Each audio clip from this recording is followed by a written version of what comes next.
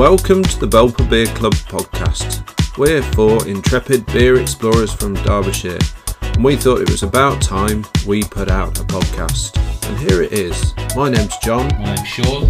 I'm Paul. And I'm Jamie. In our first episode of 2024, we welcome Nick from Steam Machine in Newton Aycliffe. He talks about their new and innovative subscription model, the Fellowship of Beer, barrel aging, and lots more. Welcome, Nick, to the podcast. I'm just going to do a little intro about the brewery as we know you, and then we'll ask you a lot more detail about the ethos and how you operate and things like that. So, based in Newton Aycliffe, County Durham, Steam Machine, founded in 2015, have developed a reputation for experimental, diverse, and very drinkable craft beers with a few extras thrown in. We can't wait to find out about those extras. It's the diversity and extra care that brought Steam Machine to the attention of the Belper Beer Club. Saison, West Coast, Lambic, barrel age program, milds, brown ales, they're all in the range. And now they've launched their Fellowship of Beer, which we'll find out more about later. Nick, please can you introduce yourself and tell us about yours and Steam Machine's journey to date? Oh, I'd be delighted to. So yes, I'm Nick. I am the co-founder, co-director, head brewer, chief bin emptier, everything else in between at Steam Machine Brewing Company. The journey of Steam Machine kind of starts with me being a naughty boy at university back in about 2004, 2005-ish. And I had to resit a year. And when I was resitting a year, I didn't have the money I didn't have access to the money that I'd had in other years. And so my favourite pastime of drinking beer was kind of put on the back burner until I decided to learn how to homebrew. And so it kind of initially went through like a lot of homebrewers' journeys, or every homebrewer's journeys, making something alcoholic, to wouldn't it be nice if this was drinkable, to I wonder if I can make something like the kind of beer I like to drink actually. And then it kind of elevated to, I want to make beer that I've never tasted before. I want to, at this time in England, it was very hard to get. There was certainly no or very few specialty beer shops. There was none in the north of England, really. And so your options were, this is harkening back to the old days, that your choices, if you were lucky, were mass-produced, sterile filtered English bitter, such as John Smith's bitter, or you would have Diageo Guinness, various macro-produced lagers, and if you were lucky and you were at a real ale pub, you would mainly have English bitter, and of varying degrees of quality. Because I was in the Northeast, things like milds were, I don't think I really saw one outside of like Canberra beer festivals and things.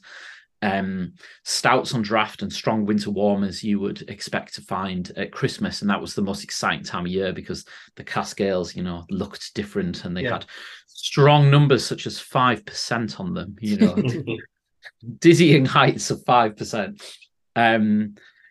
And so my journey became, because I was mainly learning how to brew from some early American homebrew forums, and accessed, the books were few and far between, and I probably couldn't afford books anyway. And so I was learning how to homebrew from discussing things with people in homebrew shops and online from American homebrewers. And so it was quite interesting reading what Americans were wanting to brew. People like wanting to brew clones of Newcastle Brown Ale while I was sat at Newcastle at university. Really? They're weird. But, they would discuss other beers, such as like Trappist beers and stuff, like things that I'd never heard of. And it kind of got me thinking, okay, well, if I start following these recipes, I'll be able to try brew some beers that I cannot get access to. I cannot taste them. Mm-hmm. And then after that, the journey kind of developed further, which would be, wouldn't it be nice if I made beer that no one's ever tasted before? I want to create new types of beer. I want to tap into my other hobby, which is foraging, and utilize wild ingredients and things like that into the beer so that we can have a myriad of flavors.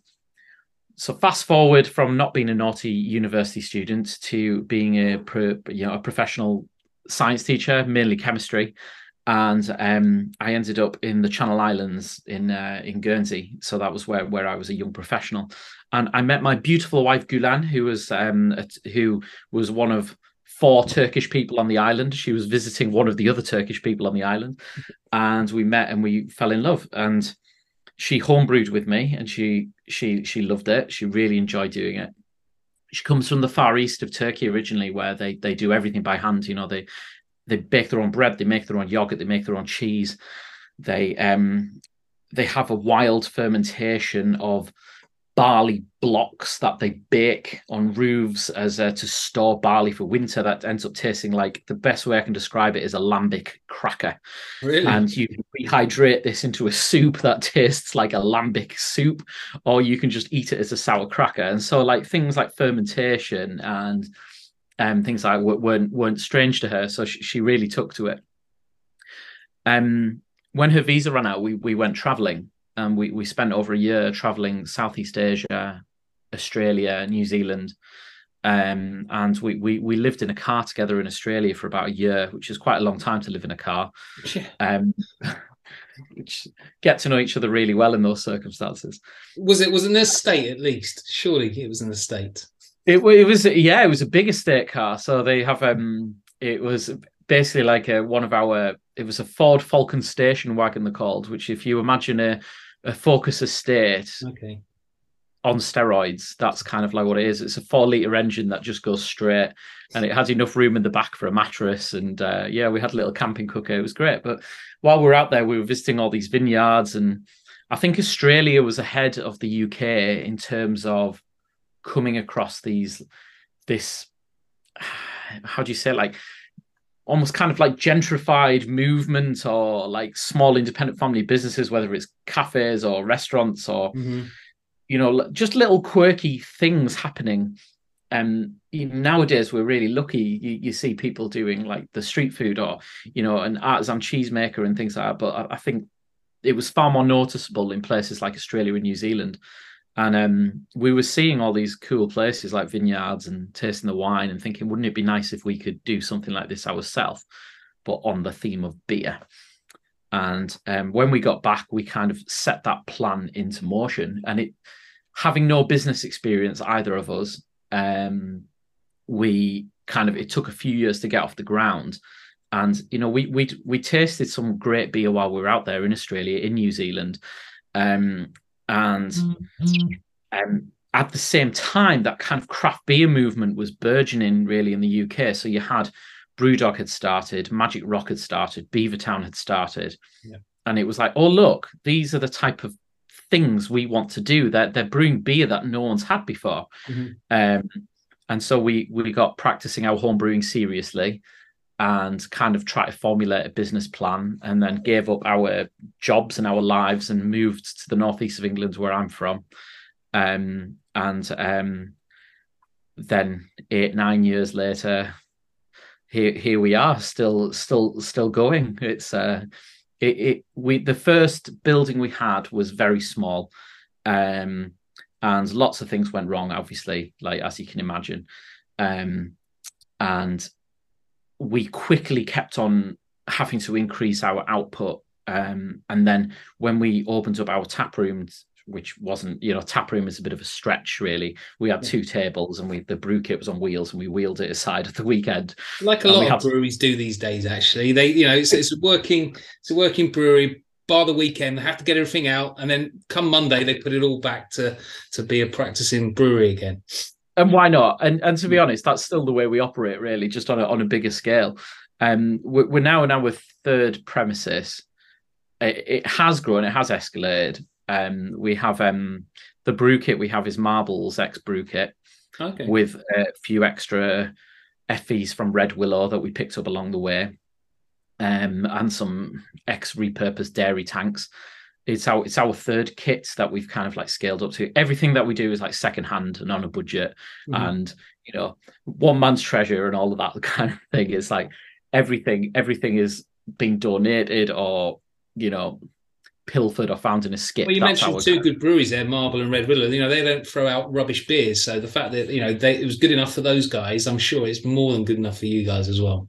Oh yeah, yeah. And if ever I was to write a home brewing book, it would be like how to brew on a budget, because I'm like, if you can't brew in a bucket, you don't deserve to be brewing on big fancy stuff with spunding valves and all sorts. I'm very much a believer. Like, some of the best breweries in the world are really basic in terms of you see these amazing Belgian breweries and stuff like that. They're really basic in terms of what they're doing, is just essentially big pans with fire underneath them.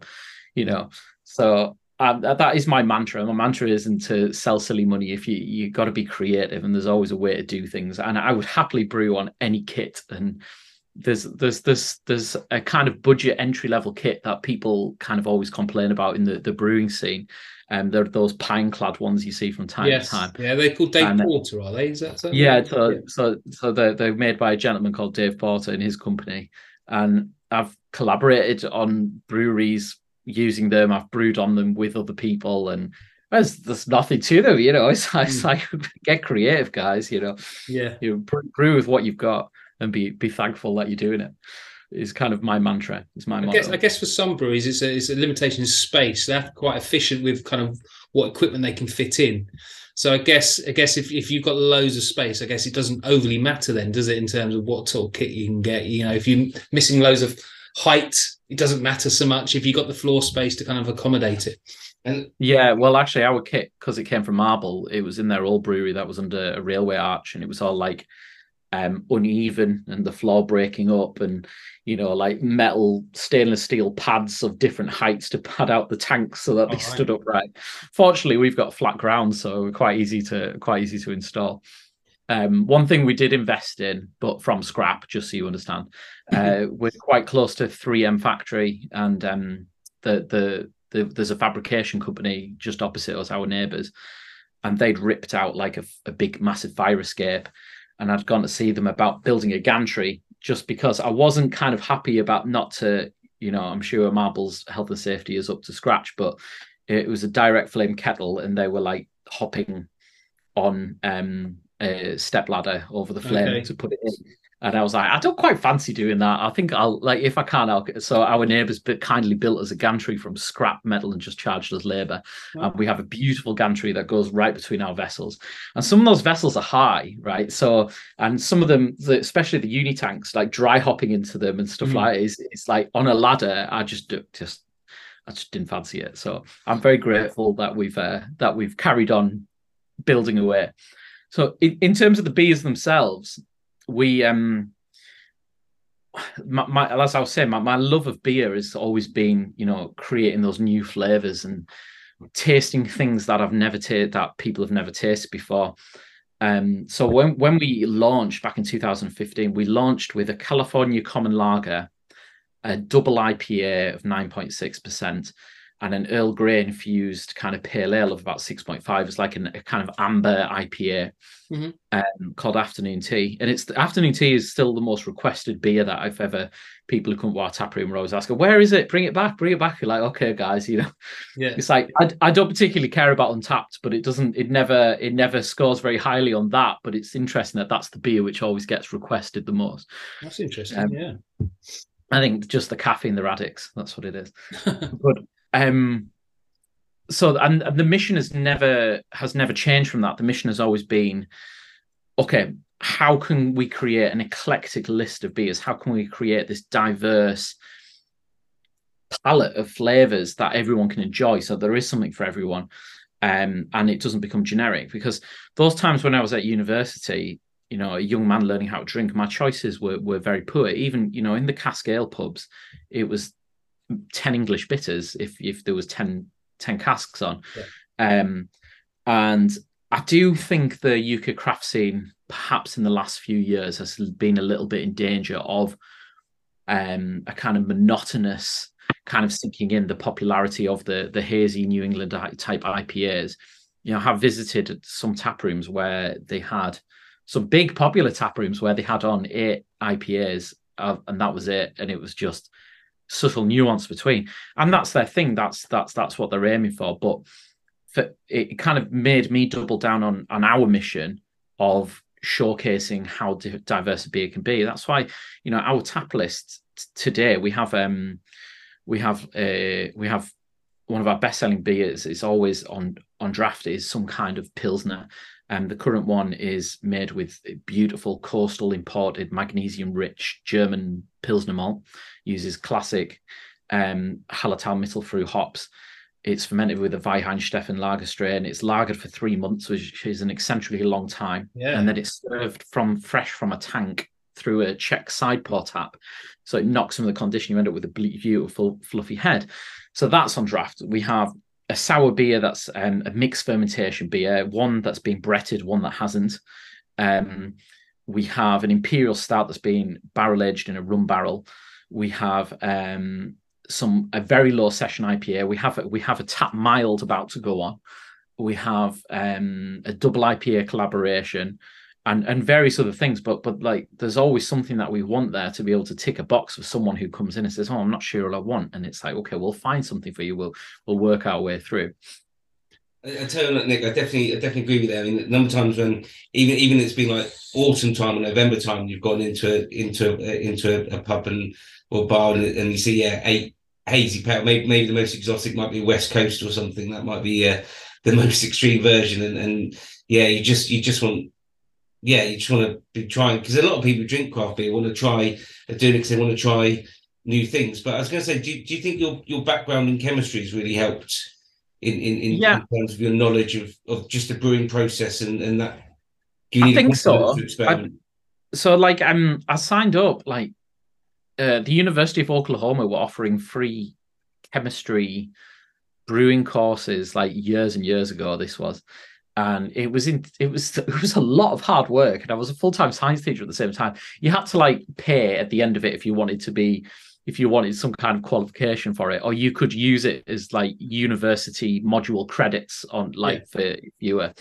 But I just wanted to learn, and so I did it, and so I think understanding the science, understanding the chemistry, the biology, and even the physics of brewing is extremely important for anyone to be a good brewer, but not to be limited by it at the same time, because quite a lot of brewers I speak to, they will have heard something and then that's set in stone for them. They'll do something, they'll follow a process, because that's the way that it's always been done.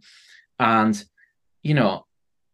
6 years ago, we didn't know what hop creep was. We knew that dry hopping with certain varietals will actually carry on a fermentation, that the beer's gravity will drop further than you think it was. So people were packaging beers high in hops such as Mosaic, and there was an enzymatic process happening, which actually meant the beer was still active. The beer was still, so we ended up with all these can bombs and bottle bombs and stuff.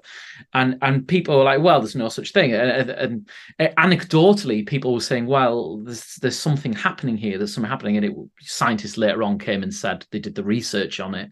And they said, okay, there's something here where the fermentation is creeping further. There's something happening from the hops. And that's how science works. Science is, everything's built on the shoulders of giants, right? And so I kind of do take that scientific approach, but I've always liked to think of myself as a very creative individual. And so for me, science is my kind of color palette as an artist, and I love cooking as well. And choosing flavors and how things work, I think, is just as important, like visualizing how you want that beer to taste, and then back engineering from that. Using the science to say, okay, well, how can we get there? What happens if I do this? And so my mind is constantly abuzz with things like fermentation, patterns or temperatures. How are we going to boost more esters? What's our pitching rate going to be? What are we going to coax out of the yeast if we do it this way? And reading absolutely everything on it and speaking to everyone I possibly can. To just carry on learning. And being a brewer, it's the Dunning-Kruger effect. When you're an amateur, you think the playing field's this big, but when you're a professional, you realize that the playing field is so much bigger, and there's so much more left to learn. and people phone me up on a weekly basis from other breweries, okay, which is really humbling and flattering. And they're asking for assistance, or they're asking for advice and stuff. And then I'll go Is read that when something. something's gone wrong? Something's gone wrong usually. If something's gone wrong, they'll phone Nick, or or it might just be advice on a certain ingredient, or advice on a recipe or something. And that is truly humbling. But then I'll read something and I like, and it'll just make me realize I know so little sometimes at the same time. And we're all guilty, I think, of sometimes having a feeling that we're an imposter. It's like someone's going to find out. I'm just blagging this. I mean, that's quite reassuring. Craft beer is probably seen as kind of a bit of a luxury in today's market. The fact that it's been curated and thought over as much as that for your beers, is quite reassuring that I can really get into that. You hear stories of breweries putting together beers by things that are lying around. Well, that doesn't inspire you to think, well, I want to try that beer because it might be okay. That's music to our ears. I know what you mean. I'm quite intrigued because when you look at a lot of your beers, I was interested what you're saying in terms of thinking what a beer will look like. I recently had the I can't remember what it's called, but it's a Rioja and chocolate beer. I think it was just called red wine and chocolate. Yeah, I think it was. Yeah, I think red wine. Absolutely brilliant. I know Untapped doesn't matter, but it was a big, massive 4.5 million. It's an amazing beer. But when you brew beers like that, very unusual combination. How confident are you that it's going to taste like how you envisage it's going to taste like? Because it was wonderful, and it was. I mean, it was. Yeah, I mean, I guess any way to describe was like having a nice Rioja and then a wisp on the side or something. I don't know, but it was amazing, the flavors. But I just the confidence you have in terms of knowing what it's going to be like. It must be. Are you pretty good at that now? And I think that's experience, because we have been going since 2015.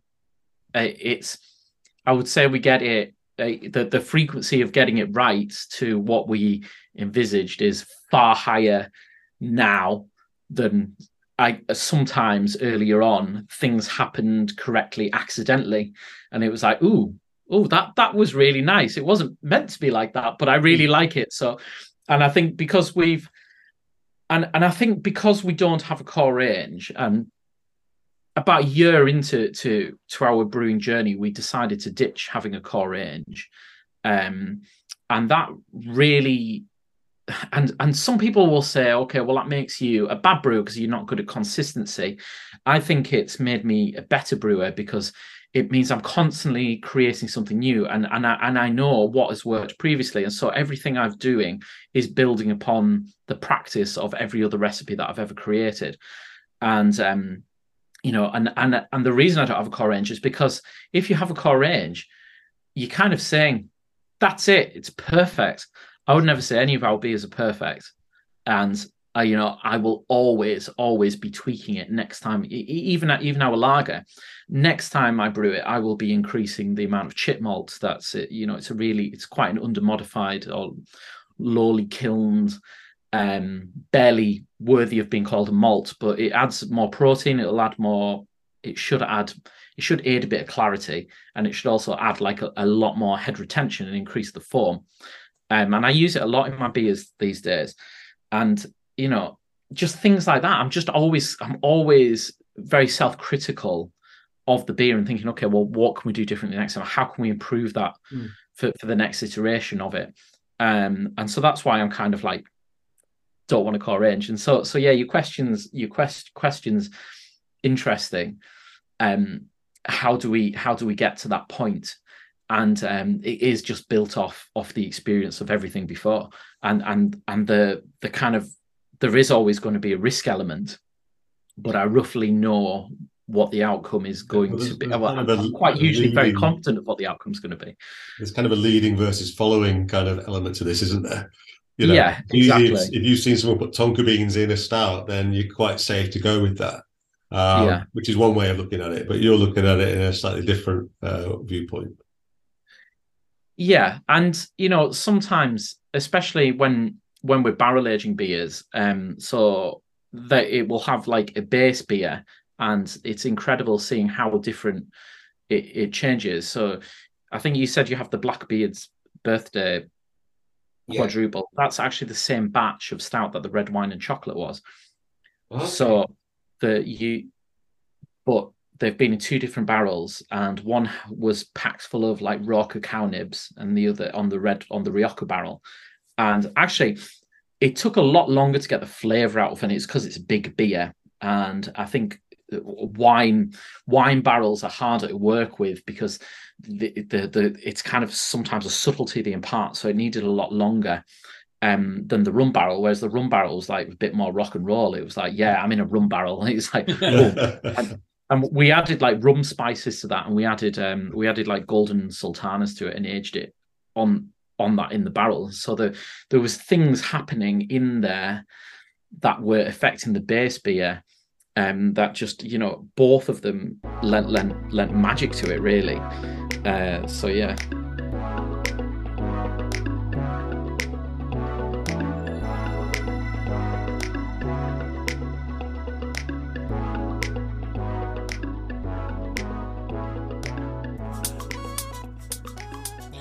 I mean, the first time we came across your beers, Paul got your beers in for one of our beer nights. So I think we had 3 or 4 big bottles, didn't we, that you brought? And one of the things I remember standing out from me was you had a beer that was an Imperial Honey Mild. And that just blew my mind in terms of how could you have an Imperial Mild? Obviously, I subsequently know that mild is a young beer, but it tasted delicious. But it blew my mind that you could even have an Imperial version of a mild. Well, funnily enough, it was a book which is up here. He's reaching up. Reaching up to a shelf full of beer books. So there is a beer historian called Ron Pattinson, and he has a blog called Shut Up About Barclay Perkins, and he has been around for quite a while. He's a very interesting chap, and really what he does is he crunches numbers on old recipes, and he'll publish recipes on his blog, seemingly every day. And he's quite active on Twitter, and he'll just talk about beer history and old recipes and the changes from year to year. Now, I love this book. I've got loads of his books, but this is the Homebrewer's Guide to Vintage Beer, and it's wonderful at busting myths, such as Scotch ales were originally IPAs from Edinburgh. That's it. There was no smoked malt, there was no crystal malt or anything. 100% pale beer, highly hopped, the same as an Burton IPA and stuff like that. His book's just full of like little nuggets like that. And there were some recipes in there for some imperial milds. And you know, in the Victorian era, mild just meant beer that was fresh. Yeah. And you know, stock ale was beer that was aged away. And you could now low ABV beer is better at being drunk fresh than being aged away, and strong beer is better at being aged away than it is fresh. And so the distinction of kind of like your stock ales to barley wines and your low ABV mild beers comes from that. But there were some recipes in there for there was a couple, and one of them that comes to mind was Truman's Imperial Mild. Now, some of these recipes, like a lot of late 1800s and early 1900s recipes, they use brewer's invert sugar as part of the grist, which is like a really light, basically watery caramel made of sugar. Yeah. We had access to about 60 kilogram of beautiful honey from South Durham honey from a guy called George, who's a regular at our tap room, and his bees rove around, you know, the lovely the rivers and, you know, along the meadows. He sends some up to the moors and they're on the heather and stuff. You know, the County Durham is quite a diverse landscape, and he has his hives everywhere. He'd slightly burned his honey while he was heating it up, and it was darker than he wanted it to be. Not burnt at all, like there was no smoke flavor or anything, but for him this product was ruined. To anyone else it just tasted like the most amazing honey caramel in the world. He was like, was like, I'm going to take this to the skip if you don't want it. I'm like, you what? It was like 60 kilogram of honey. And I was like, I will find something to do with that. And so that's how, and these old recipes, they all use elegant British hops, which have, floral qualities like Goldings and things. And so I thought, well, a lovely, gorgeous floral honey is going to complement those Goldings notes. And so that's where that recipe was inspired by. It was a gift of honey that had to be used, and a want to do something that probably hasn't been brewed for a long time. Well, it was a triumph, and it made us want to have one of those big bottles of one of our curated beer nights. So we host a curated beer night in a bottle shop, and I think we had, was it the Appalachian Trail we had on, and you kindly did a video for it, of some tasting notes of it, which we shared with the group that were kind of there over the couple of nights. And as soon as they saw the video, they all went and bought the beer. They all went and bought the beer on top of what we were tasting. They all went and all bought the beer just because it just felt, it was so warming, and it was so heartfelt that they kind of felt that they wanted to kind of pay it back, I suppose. So hats off to you. So we've got 10 minutes to go before we need to renew this. So I guess quite quickly, can you say where the name Steam Machine actually came from as a kind of concept? It's so long ago now. We were looking for something that would represent Northeast industrial heritage, and actually in Aycliffe is where the locomotion was first assembled on the Darlington to Stockton line, as it were. So it's always known as Darlington to Stockton, but it was actually assembled at a minor part of the track in Aycliffe, just outside of Aycliffe village.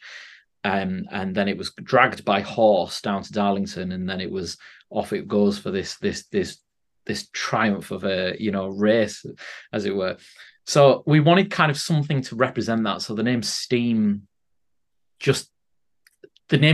was around for a lot longer than the machine. Mm-hmm. And I think we went through a lot of words, and then I think I found reference to like steam engines used to be, was an old word for them, was steam machine in America perhaps. It just kind of rolled off the tongue, and then we're like, steam machine, yeah, we'll have that, we'll take that, we'll keep that one, and that was it really. Oh, very good. Right. Well, I mean, we've got a couple of seconds. I'm just going to say, because going from the name, I think that just the design, the bottle art, and then just the shape of the bottle that you have, it really helps make it stand out when you do see your beers in bottle shops and things. It's great. The whole package is really quite impressive. It's not often we sell to bottle shops, actually, and that's I guess that's the journey we've been on as well. Is we've been on like a bit of like a strange inverse graph of, as we've got bigger, the fewer trade accounts we have. And we used to be 100% trade when we first started. We didn't have a license, and that changed after the first 6 months. And as the tap room has grown, and as the Steam Machine has grown into this kind of quirky, beery visitor attraction with its own restaurant and loads of live music and community stuff happening, the sales stuff has not been something I've kept up with, and I don't have a salesperson, and that kind of gives a sense of exclusivity, I think, and it's far more rewarding for us to interact directly with our customers, whether it's, like with you, we sent that video for that tasting evening. That's a chance to directly interact with the consumer.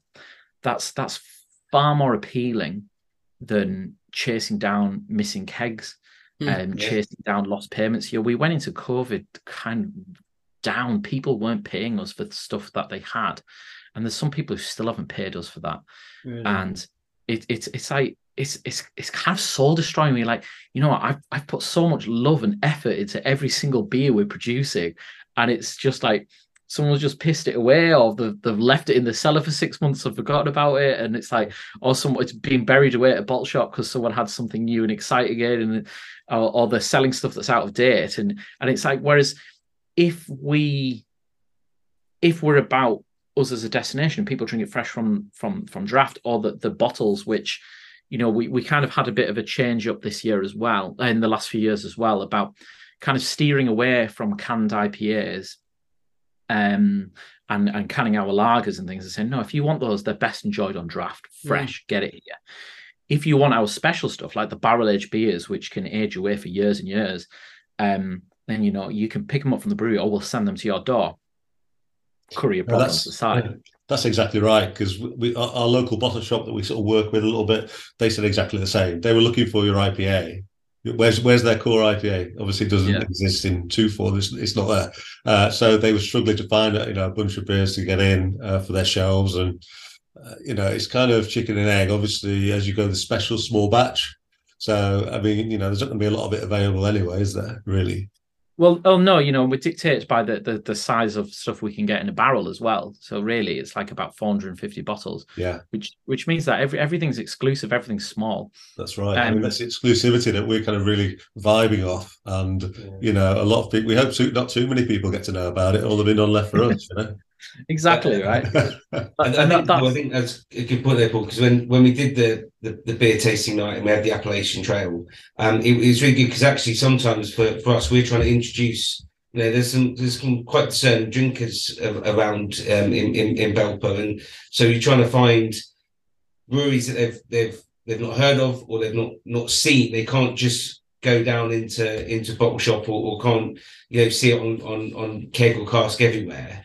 But you've also got to guarantee that if they're not known, if they've still got to be really high quality, and so that's where the Appalachian, because it's hard if you don't see those beers often, is it because they're exclusive or is it because they're not good enough? So it's great to have the Appalachian Trail and have the Steam Machine ones because it ticked both those boxes of all three boxes. A being fantastic beer, B being a brewery that most people hadn't got easy access to or don't see very often, and C being an exciting, unusual style. So definitely, I think was probably one of the highlights of our bottle nights, I'd say. Yeah, no, for sure.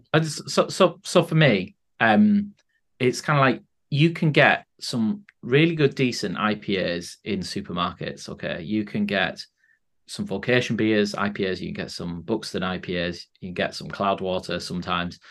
You can get some Brewdog IPAs. Tiers of staff aside, and I wouldn't ever drink Brewdog, but well, my point is about the beer itself, and it's like I think I can make a better IPA than they're putting into a supermarket, but at their price point, I think I can make a beer that may be 30% better than that. But my price point is going to be maybe 3 times that. So I don't think my beer is worth 3 times the value of that. I know we make amazing lagers, okay, but Pilsner Urquell is for sale in the supermarket. Yeah. I can't justify selling my lager for 3 times the price of Pilsner Urquell for a can, and that's what I would have to sell for it, because I don't think it's 3 times better than Pilsner Urquell. Like how can you be better than Pilsner Urquell? Aged away. That's an interesting one. We did a lager challenge one day, and exactly that. We compared Pilsner Urquell with a craft and with a Billy Basic, and we could tell the difference, but it wasn't of that magnitude, was it? So I think Pilsner Urquell still came out on top, didn't it? Yeah. So, can't beat a classic, and that's why we don't produce an English bitter as well, really, especially not for like small pack often, because you can get there's some fantastic English bitters out there, and the likes of Theakston, especially when they're on draft, likes of Theakston's, likes of like whatever it is. And it's like, for us as craft, we would have to be selling that for so much higher than they can do in their volume and their structure. There's a brewery north of us in Newcastle that my friends are brewer of, called Full Circle. And they make amazing hazy IPAs, but they make them and sell them pounds cheaper than every other craft brewery in the area. So they've got a big production facility. It's all automated and things like that. So I can't justify making a canned IPA to sell. Yeah, they do nice pizzas up there as well. It's Scream for Pizza in there, isn't it? I think, or it was. Yeah. They're nice. They're really good girls who won that company. That's a good topic. We'll get onto your tap room maybe on the next part of the call.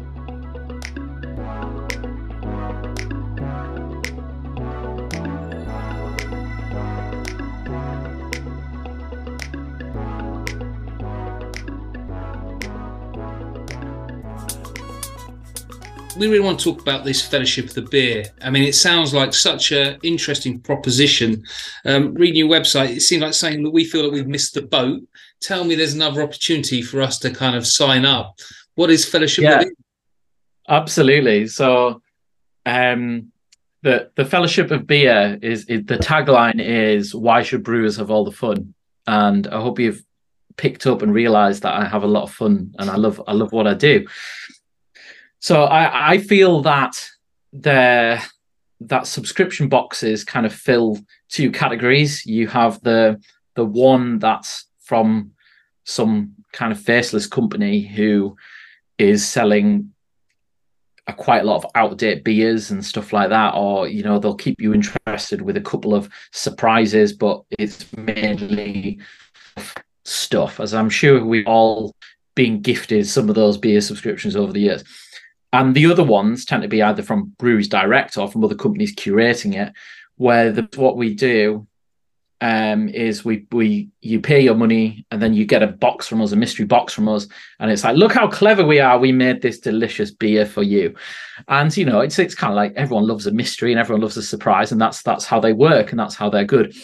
What we wanted to do was give people a third choice, which was to actually actively involve a small community to dictate the beers that are being brewed, and to join in with that. And we kind of tentatively opened up to 100 founding members in late November, and we sold out those 100 memberships in 25 hours, which was wow, humbling, which was wonderful. That community, those 100 founding members, I kind of used them to help dictate what the Fellowship of Beer would be. Okay, what's the frequency of the box? How many beers are going to be in it? What kind of ABVs? What can you afford? These type of questions. And from those answers, we now know that the Fellowship of Beer is going to be a subscription box that runs every other month. You get 12 beers in there, 6 of which imperial strength, and the Fellowship of Beer will have had a hand in choosing those. So I pause. These are going out. So the members are getting polled. Okay, they're getting polls and decisions they have to make, and choices and creative choices. And sometimes we're running away with an idea. So an easy one was to say to them, okay, we love strong beers. Here's a big list of imperial strength beers. Vote for your top 3. And so the votes came up as Doppelbock, quadruple, and a triple. Dipper was in 4th place, so I said, okay, right, Doppelbocks are lagered, they're going to take a little bit longer, so they're not going to be in the first box. But we'll brew one anyway. Imperial IPA is a double IPA. Wonderful, because we always need one at Steam Machine's tap room anyway. So why doesn't the Fellowship of Beer choose the style and the hops and things like that are going to go into the Steam Machine's draft double IPA, and we'll also can it up, and that can be your 4th cheeky bonus beer on there. I let them choose historic inspired beers. I gave them a list because they were talking about that on their forum. They were like talking about what beers from the days of old. It's like, as we were talking about the Imperial Mild, and so that they really want a Victorian mild to be brewed. So the books are out and we're researching that. There was a conversation going on the forum about smoked beers. And, again, traction, like, why, let's make a smoked beer. So I said, okay, let's do that. So the poll went out to them. Do you want us to make a smoked beer? Yes. Okay, what type of smoked beer? So there's various types of smoked beers. You can, and we have experience making smoked porters. You could have a Grodziskie, excuse my pronunciation, is a Polish oak smoked beer that's champagne-like. Or there's, the Bamber Rauch beer, which is smoked with beech malt usually. And then I said they voted for the Grodziskie. But then I took the poll further and I said, okay, well, what about if we smoked our own malts? What about if we different woods impart different flavors. We could use apple wood, we could use birch wood, we could use alder. They all produce different flavors, and I gave them a bit of a breakdown based off some smoking books I've got. I've got no experience in smoking stuff, by the way. So until today, and so today, like you say, I've been smoking all the malt over birch wood. So I converted an old keg with a lot of holes, and I've put it above a stove in the garden, and my bleary eyes are just, and everything smells wonderful. But it's been a long day. So the last bit of it, actually, while we've been talking, I've just kind of left it on to die down, the last little batch. And after this, later tonight, I'll go put that in the Hessian sack, and then we'll leave it for a few weeks before we brew it. But all that came about because of this community. And so that, like, the 3 steps we say, which are on the website, is like join the fellowship, get involved, get creative, and then enjoy unique beer. And it's unique because no one else is going to try that beer. Just the Fellowship of Beer will have that beer. So your question, have you missed the boat? No, that's about 100 founding members are in. If they want to stay in, now they have decided the frequency of the box, then, so it might be I forgot to say the price. I think it was it's £60 including delivery. It's anywhere in the UK, but local people it's £50, and then that works out as either £25 per month or £30 per month, and you get a box every other month of 12 beers. And so, we might lose a few members from that. They might say, actually, that is a bit steep for me. But 90% of polled members found that to be really good value. So we're going to open up the positions to another 150 people, more or less probably when this podcast comes out, actually, by the end of January. So 150 people will get a chance to join the fellowship, and that'll be 250. So the first full box is coming out in February of all the beers they've been voting on and dictating. And as soon as we've got those next 150 members, they'll be then involved in the polling for the box that'll come out 2 months later in April. And when we get to that stage, we'll open up the last 200 places, and then that's 450 members, and then that's it, closed. And that 450 is kind of key because that's as many bottles as we get out of barrel. A lot of these beers are barrel aged. Yeah. And that's another thing that the fellowship been voting on is, okay, which styles of beer do you want to age away in which barrels? And so they're busy looking at different barrels, and we're speaking to Speyside Cooperage really closely about getting some unique barrels that no one else has got to be able to age some beers in. And so for me, it's kind of like it brings people together. The little private forum is so interactive and engaged. You've got people, beer lovers from all over the country, from Cornwall up to the Highlands of Scotland, who are like, wouldn't it be great if we made this? Look at this, I'm drinking this, can we do something like that? And they're all like really engaged with it and excited. And that enthuses me as well, because it's not just me putting a product out there for people to be critical to or whatever and say, enjoy this, I know it's good, you should think it's good too. It's kind of like guys, we made this together. And that's fun. And I do this job to have fun. And I've found the whole thing. I have a giddy step for the whole project. I'm just smiling constantly every time I think about it, every time I log on, or every time someone's asking questions, or every time I spend a day doing something like this. But the scope for it in the future is not a case of like a beer box of a bigger brewery where they'll constantly be increasing that number, like Brewdog and Northern Monk had their patrons project, I think, or I think it was something else, and you had to, but they did carry on increasing it until it just became like a little bit. I think people found it lost the magic. Well, ours is going to be really exclusive, and it'll be a case of one person on, one person off. And if people have years that they can't subscribe, then that's no problem. The place will go to someone else, and we'll have a waiting list for that. But this gives us a chance as well to do things like group foraging. We love putting wild ingredients in the beer.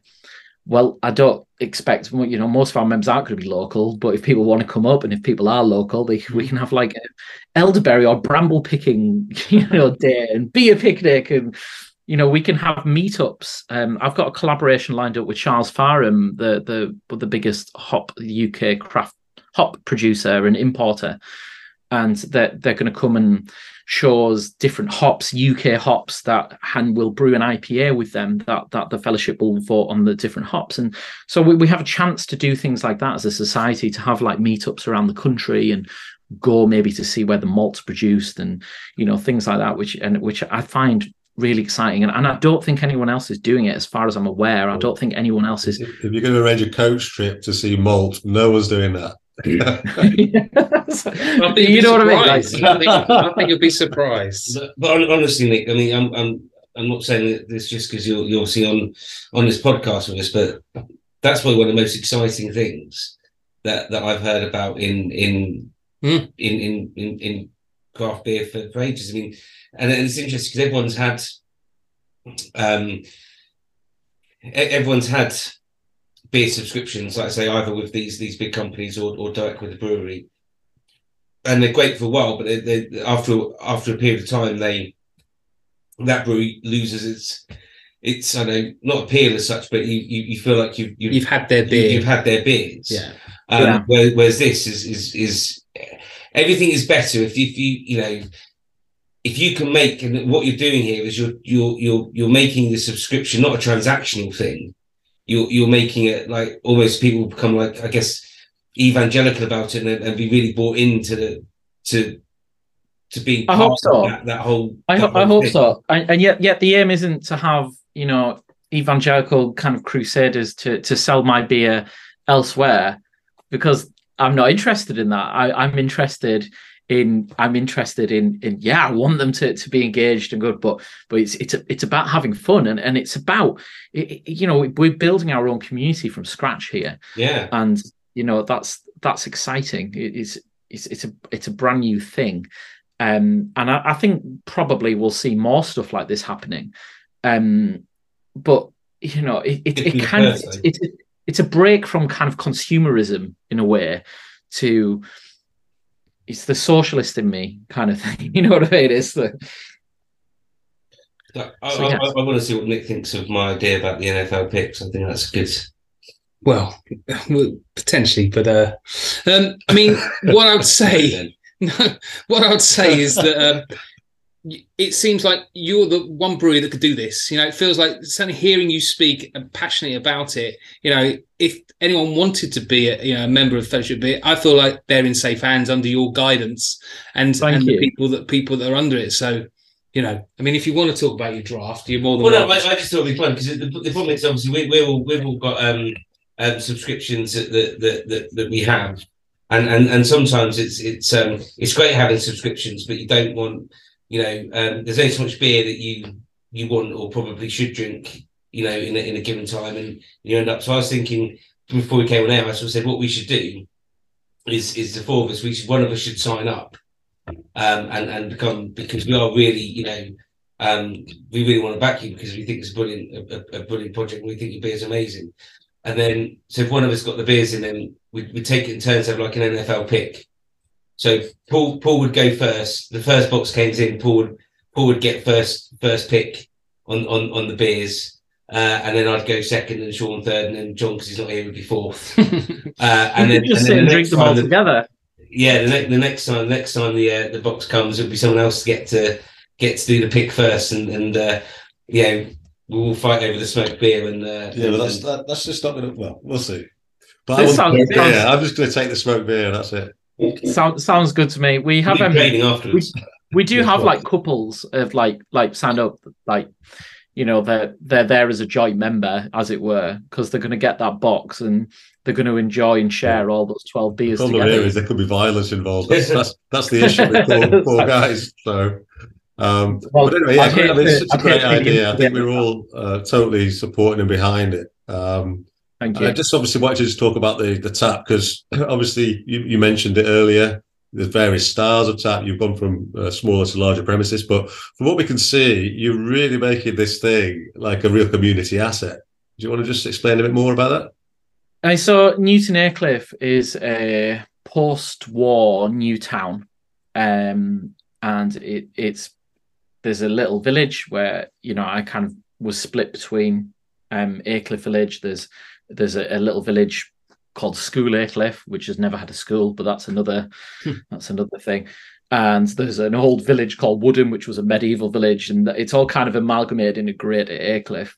Now, historically, it had a lot of working men's clubs, and there was the Labour Club, the RAF Club, the Big Club. The Big Club's quite big. That's why it's called the Big Club. But pub wise, there was only ever a couple in Newton Aycliffe when it was built, and it's a reasonable size of population. It's one of the biggest. It's one of the biggest towns in County Durham. The village, on the other hand, which is tiny, had 3 pubs, which was more than the whole of the town. And so, as it's grown, this town, it's almost like a weird suburbia. The town centre is abysmal. It's owned by like big London consortiums, and the rents are outrageous, so businesses tend not to last long. But we have a load of charity shops. Even before the high streets were dying, ours was dying well before theirs was, just because it was. I used to live in Washington, which I don't know, is it very similar? Yeah, reasonably, like that kind of those kind of grey concrete and stuff like that around Washington. Yes. Yeah, very similar, really. Peterlee, if you ever went to Peterlee, Peterlee and Newton Aycliffe were made to the same town plan, more or less. And so, as it's grown into this suburbia type place, it's become a bit of a commuter town, and there isn't really much for people to do in the town itself, and so people tend to go out to other places. They'll go to Darlington, where the cinemas are, and there's lots of restaurants. Got like next to no restaurants in the whole of this town. It's a strange, bizarre system. Or people will go to Durham, the beautiful historic Durham, which is only a few miles up the road, or people will go to Newcastle. And so what we found is we actually gave people a home to be a regular. We gave people a local pub, as it were, where they'd never had one. And so we had people who when we first opened, who we would see their faces 3 times a week, even if they were just coming for a single beer. And they hadn't had a local pub for 20 years. And it's since they'd moved here from somewhere else, and suddenly they had somewhere. So it grew from around that, and really everyone got behind us. And I think the town was a lot of people from the town were very proud that Newton Aycliffe had something that was, becoming nationally recognised and was a success story, as it were, in an otherwise big industrial town. And also, which became a tourist attraction. So we like various lists on TripAdvisor. We become like one of the top things to do in County Durham, bizarrely. And so and people will be shocked that we had international tourism at the tap room. It's like, oh, hi, I'm Jeff. I just come here like after walking my dogs like 3 days a week, and suddenly I'm talking to someone from Russia, someone from America. Who's this Italian? And it's people like United Nations, as of beer visitors. And so anyone who comes in, it's our intention to give people a great experience. And so, like I always tell our small team, if we're giving people great beer, great food, a comfortable place to sit, and a warm welcome, that's our baseline. That should be the baseline at all. We don't have a hospitality background. I briefly worked in a Turkish restaurant in Sydney, but that's another story. I certainly I've had no bar experience previously, but we really care about our product, and so we care about every single pint that goes out. We care about the food that goes out, and we care that people are comfortable. And it's not just a job to any of us, I hope. And then on top of that, it's grown as a live music venue, and whilst I think these last couple of years, this hospitality crisis has been happening, and pubs have been shutting left, right, centre. We've had craft breweries shut down left, right, centre. I think what we've noticed that, of course, people have had far less money to spend on the luxury items and far less money to go out. So we would have regulars, like I was saying, sometimes we'd see them 3 times a week. Now we might see them once a month. It's because everyone's feeling the squeeze. And so about 2 years ago, we set out to increase the pool of our customers by adding additional things like the live music. So we have like a blues night, we have a live jam night, we have a folk club, we have a traditional music session, which is the biggest gathering of traditional musicians in the whole of the north of England now. It's just grown and grown. And to all of them, it's a home for at that time. It's a convivial, nice meeting space that's completely informal.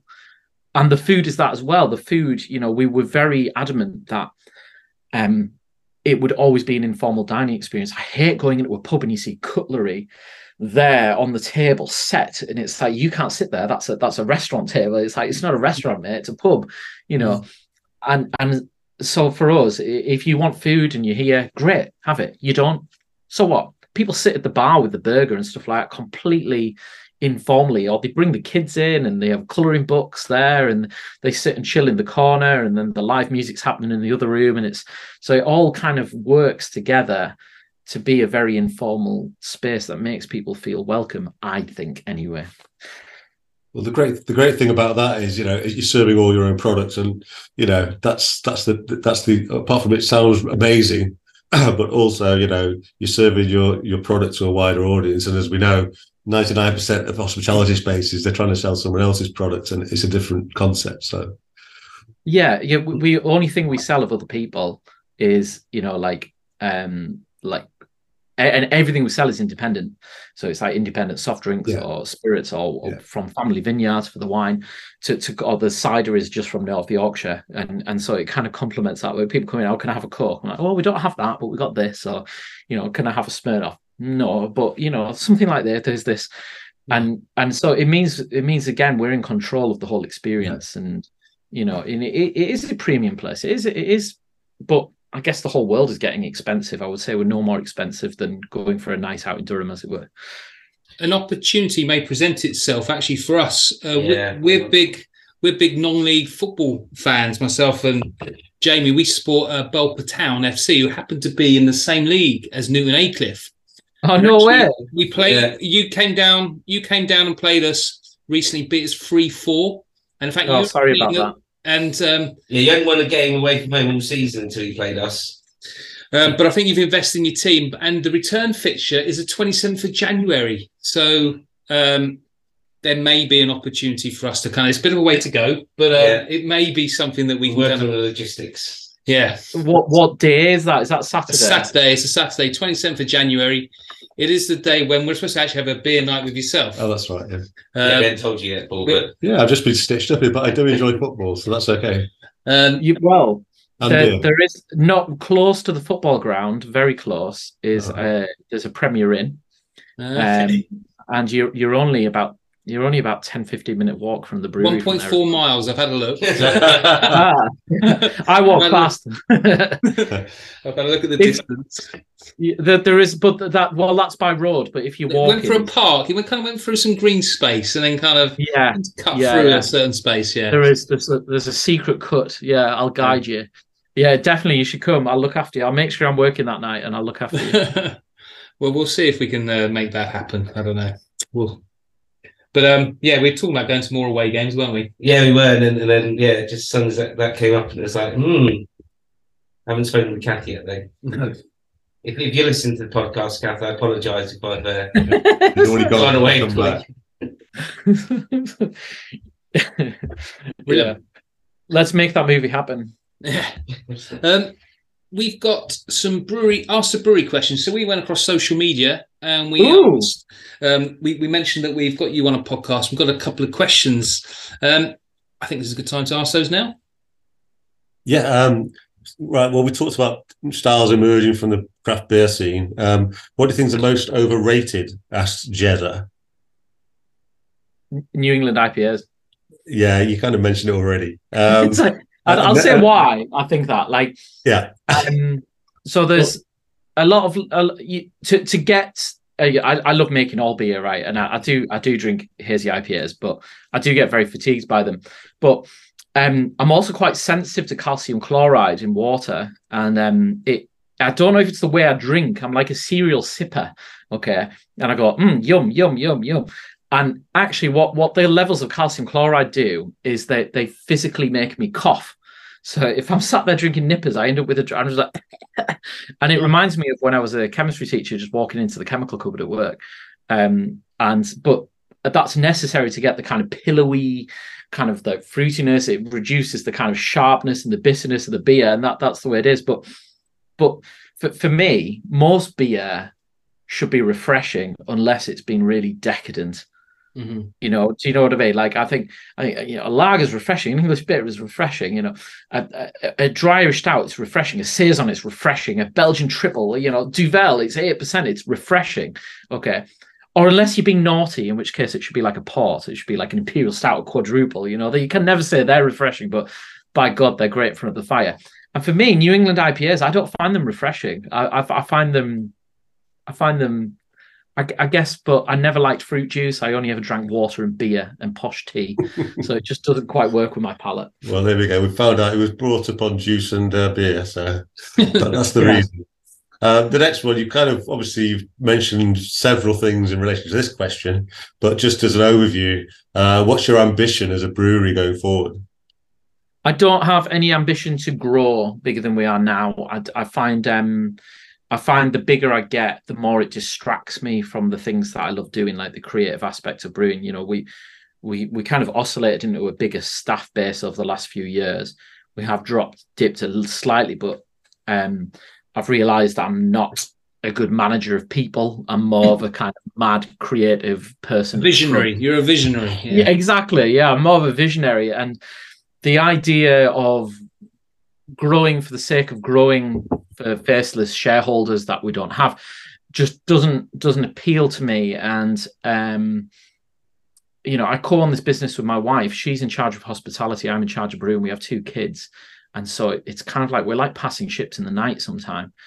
And so I want to get the brewery to a sustainable location that we that it doesn't need to grow, it doesn't need to evolve. But and part of that is doubling down on our focus to the consumer, which, from a blunt monetary perspective, it maximizes profit. But it's more rewarding. It's ultimately so much more rewarding. So like Fellowship of Beer is that extension of that task it's an extension of the task to produce eclectic beer. And so the ambition of the brewery is really just to carry on making amazing beers and never sacrificing that for a supermarket deal or anything like that. Nothing in that way, shape or form has any appeal to me at all. You've been very clear. You're sort of in the middle of a journey, which sounds very exciting. One thing we're getting from this is, you're in the middle of something, which is fantastic to hear. Just a quick note on branding. I think we already mentioned, is your bottle slightly different to a regular bottle? So most of our bottles that we've been doing recently have been 375ml champagne, but they're like a half champagne bottle. Right. So the top is different then. They're not a crown cap, is it? It's not your normal size cap. It's slightly different. I'm terrible at numbers. My size background. I'm good at spreadsheets. It's like a 26ml versus an 18ml crown cap. So yes, it's like an extra large crown cap. Yeah. And then for those people that are watching, which is nobody, I've got my Steam Machine T-shirt on. That's amazing. Why didn't I wear mine? It kind of features a guy in a hammock, and there's not much Steam Machine-y. It's more like someone's relaxing on this T-shirt. So what's the background to that? So there was various machines of early Steam Machine. There was like a train. There was one of my favorites was a submarine. There was an airship and the submarine, but what you're looking at is the submarine has shipwrecked, and it's actually there's actually bits of the submarine sinking in the water. I can see that. If you have the 2 designs side by side. And it was actually, that was originally a design for a beer we had called Coconut Chocolate Porter that won a couple of camera awards. Yeah, in the bag.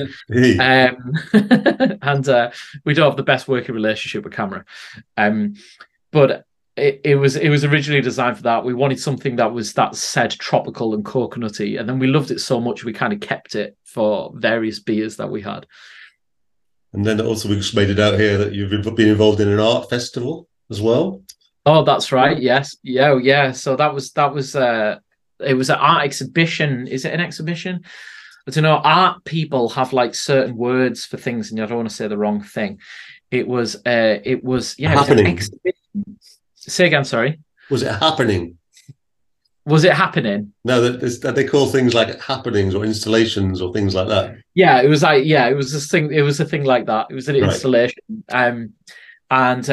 We, in fact, so the poster you can see in the background, our artist developed some like big artworks based off our bottle artwork, and the exhibition was called The Art of Brewing. And so one of our good customers, who used to live away in Belgium, he put it together, and he did homebrewing demonstrations. He built a little bar as homage to Steam Machine, with pallet wood and things like that. And then we also had a tasting evening as part of that, and we also made some videos for it. So yeah, it was quite an interesting, exciting thing to do. It was very different, really. It was something that this art centre had never seen before.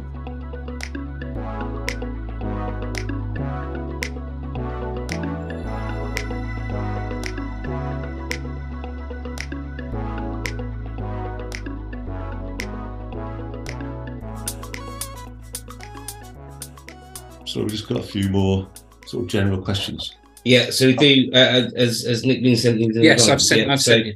We always do our quick fire round, which never ends up being quick. I can see we've only got 8 minutes on this call, so I'll try just negative for 8 minutes. So there's neither quick nor any fire. But anyway, it might be this time. So the first question is what was your biggest influence on your brewery? I think I know I did read the questions. I did read them. But it's such a hard question to answer. And I think the biggest influence was being abroad, and seeing these family vineyards and things like that, and wanting to carve out something that we were doing ourselves.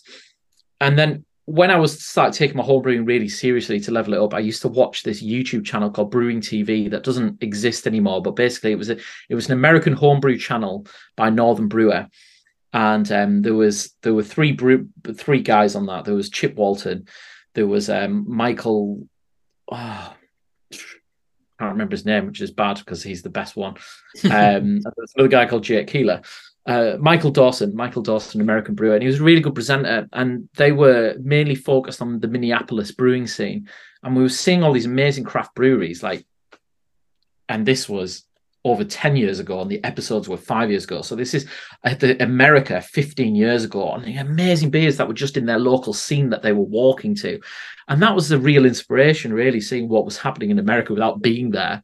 Yeah. And just thinking that's what we want to be doing. This is our home. This is what we want. Awesome. So next question: what's the best beer by your brewery? So whichever one's in my hand at the time. I know it's a cop-out answer, but I love. It's like picking your favorite child, isn't it? You know, I think it's difficult. I think you've got like 243 beers on Untapped or something. Oh, do we? That's quite a lot. I think it's like 240 odd. So it's not like you've got 10 core beers you can choose from, is it? Really? It would depend what mood I was in. I do absolutely, for draft. I love our lager. I think it's really good. I think where we excel at is thinking outside the box, like you said, the red wine and chocolate, and especially with the barrels. So earlier you were drinking the Saison Tempranillo. I've got it here, yeah. We had the Saison, the Riesling, which was the same beer but in the Riesling barrel, and that developed flavors of apricots and hay, and it was magnificent. And I think that's one of the best beers I've ever made. I just loved it. Okay, we'll take that as your answer. Yeah. Yeah. So, question number 3. Outside of your own, what have you got a favourite brewery that you can't help keep returning to? I mean, hard. That is a hard question. I love Belgian beer, and there is a brewery in Belgium called Dominicane's that a friend, you can't buy it in England. My friend who works in Germany, every time he drives through Belgium, picks me up some bottles of this, and they produce these incredible triples and quadruples that have these amazing pear flavors. I love, and I do absolutely love Belgian beer, but I've got such a wide taste. Like I've got Green King Strong Suffolk Ale, which is a English brewing heritage that, this beer's made of aged for over 2 years, and they release it once in a blue moon. It's a wonderful, magnificent beer. So my tastes vary massively as to a favorite UK craft brewery. I don't know, like everyone's on such a different path. It's kind of hard for me to answer that question. Sorry. No, that's fine. Thirds, halves, 2/3, or pints? Depends on the beer. Pints of quaffing lager, and then I'm not gonna lie, actually, it'll be 2/3 imperial stouts. Yeah, 2/3 pint. Yeah, happy days. And again, I think you're gonna find this one a challenge, but have you got a favourite style of beer? Again, it does depend what mood I'm in. But the Belgian triples to strong golden ales, as it were, in Belgian, and quadruples, I love them so much. But Belgian beer brewing is very much linked to British brewing, and in terms of the yeast and stuff like that. But they have some big. It's almost like we went off on slightly different tangents. And the stuff with the esterification and fermentation temperature that just, are amazing from what happens to Belgian beers. I do come back to things like Schoof endlessly. I could just, drink that forever if I wasn't in a coma. I love that. It's a strong beer. And then always chuck this one in just as another one. Have you got a particular favourite hop? Yes. It's called Muterra, but I'm not from New Zealand, so I've butchered that. And it's from the Upper Muterra Valley, which is where most hops come from, which is in the north of South Island, which is not only a stunningly beautiful place that we drove through and camped and saw the hops growing, but we bumped into a Charles Fareham hop salesperson at a festival many moons ago.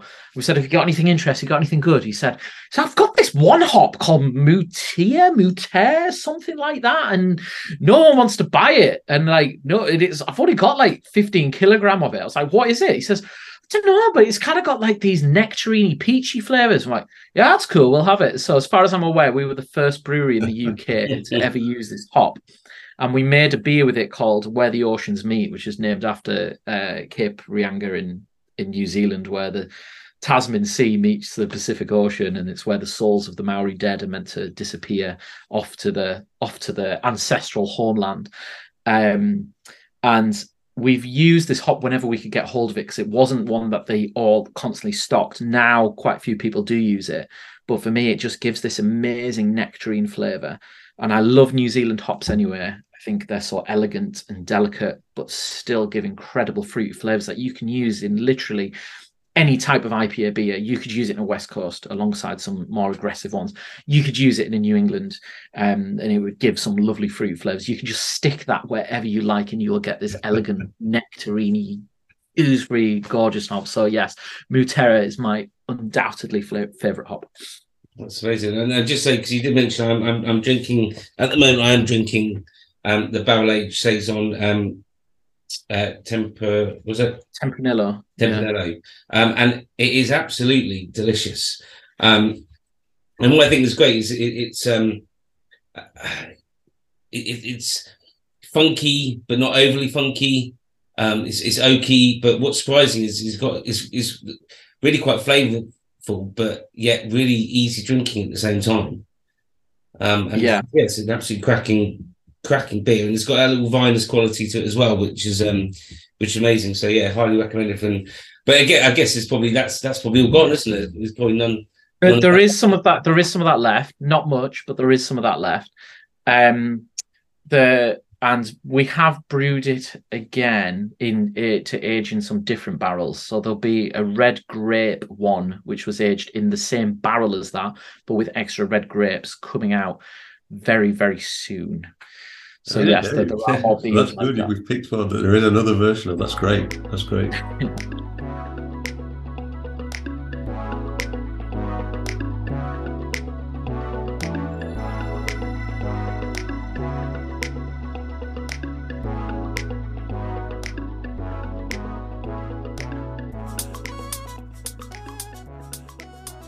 Just to finish off, Nick, absolutely fantastic talking to you.